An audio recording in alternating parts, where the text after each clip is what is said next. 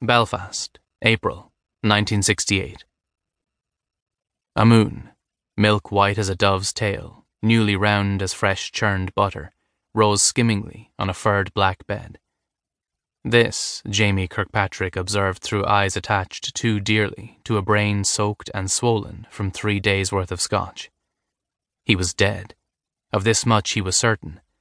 He was dead, and someone was singing Ave Maria in a tender voice that understood the childlike yearning of the music. Very nice, Jamie thought. So there was to be angels singing in heaven. A relief that. Trite, perhaps, but a relief nonetheless. He wasn't in hell, and he supposed that was a good thing.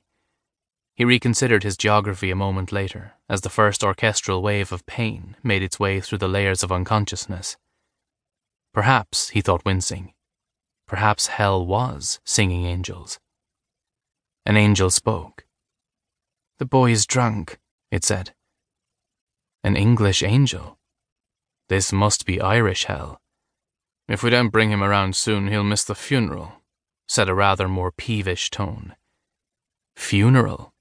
So he hadn't even been buried yet, and that made this purgatory.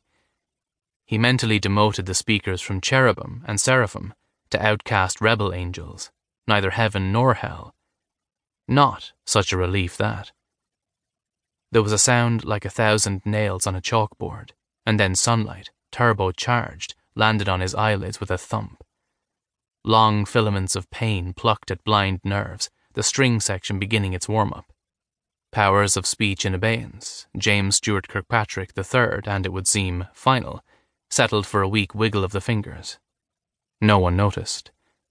"Christ," said the first voice. "It smells like a 3-day-old corpse in here. Didn't anyone notice he was drinking?" There was a short silence, embarrassed in its depth, that spoke eloquently of how inappropriate the remark had been. "Damned Irish," continued the first angel imperiously. Definitely British origin, that one, unimpeded by its faux pas. "Can't hold their liquor worth a fig." "Let he," intoned a sepulchral voice that sounded to Jamie remarkably like his own. "Who is lily white, gild the first stone. The corpse," there was a vinegary laugh that seemed to swoop about his face, "is not deaf." God spoke then, voice of dry authority, words falling with spherical precision, like one ice cube upon the next. "Cast, dear boy, is, I believe, the word you are looking for." A sound of scythes, sparkling with sun, cutting through future words and thought, sliced through the room. "You two may leave. I will get his lordship up."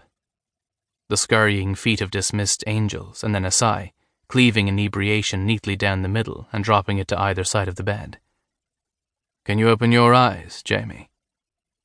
Jamie, in some instinctual wisdom, attempted one eye at a time. The left eye, upon opening, found the belt of Orion glittering above it. Al-Nilam, Al-Nitak, and the small tipping from the sky, Mintaka. Champagne gold, palest blue and delicate lichen green. He closed the eye and tried the right. Above it hovered some fuzzy wee being that was lit like milk over opals. His soul, perhaps? He closed his eye again. "I think not," he said through a vocal box that felt as though it were culturing penicillin. Damned barbaric Saxon custom, being sober at one's father's funeral. Nevertheless, it is customary to be able to walk upright into the service. So up we go, dear boy.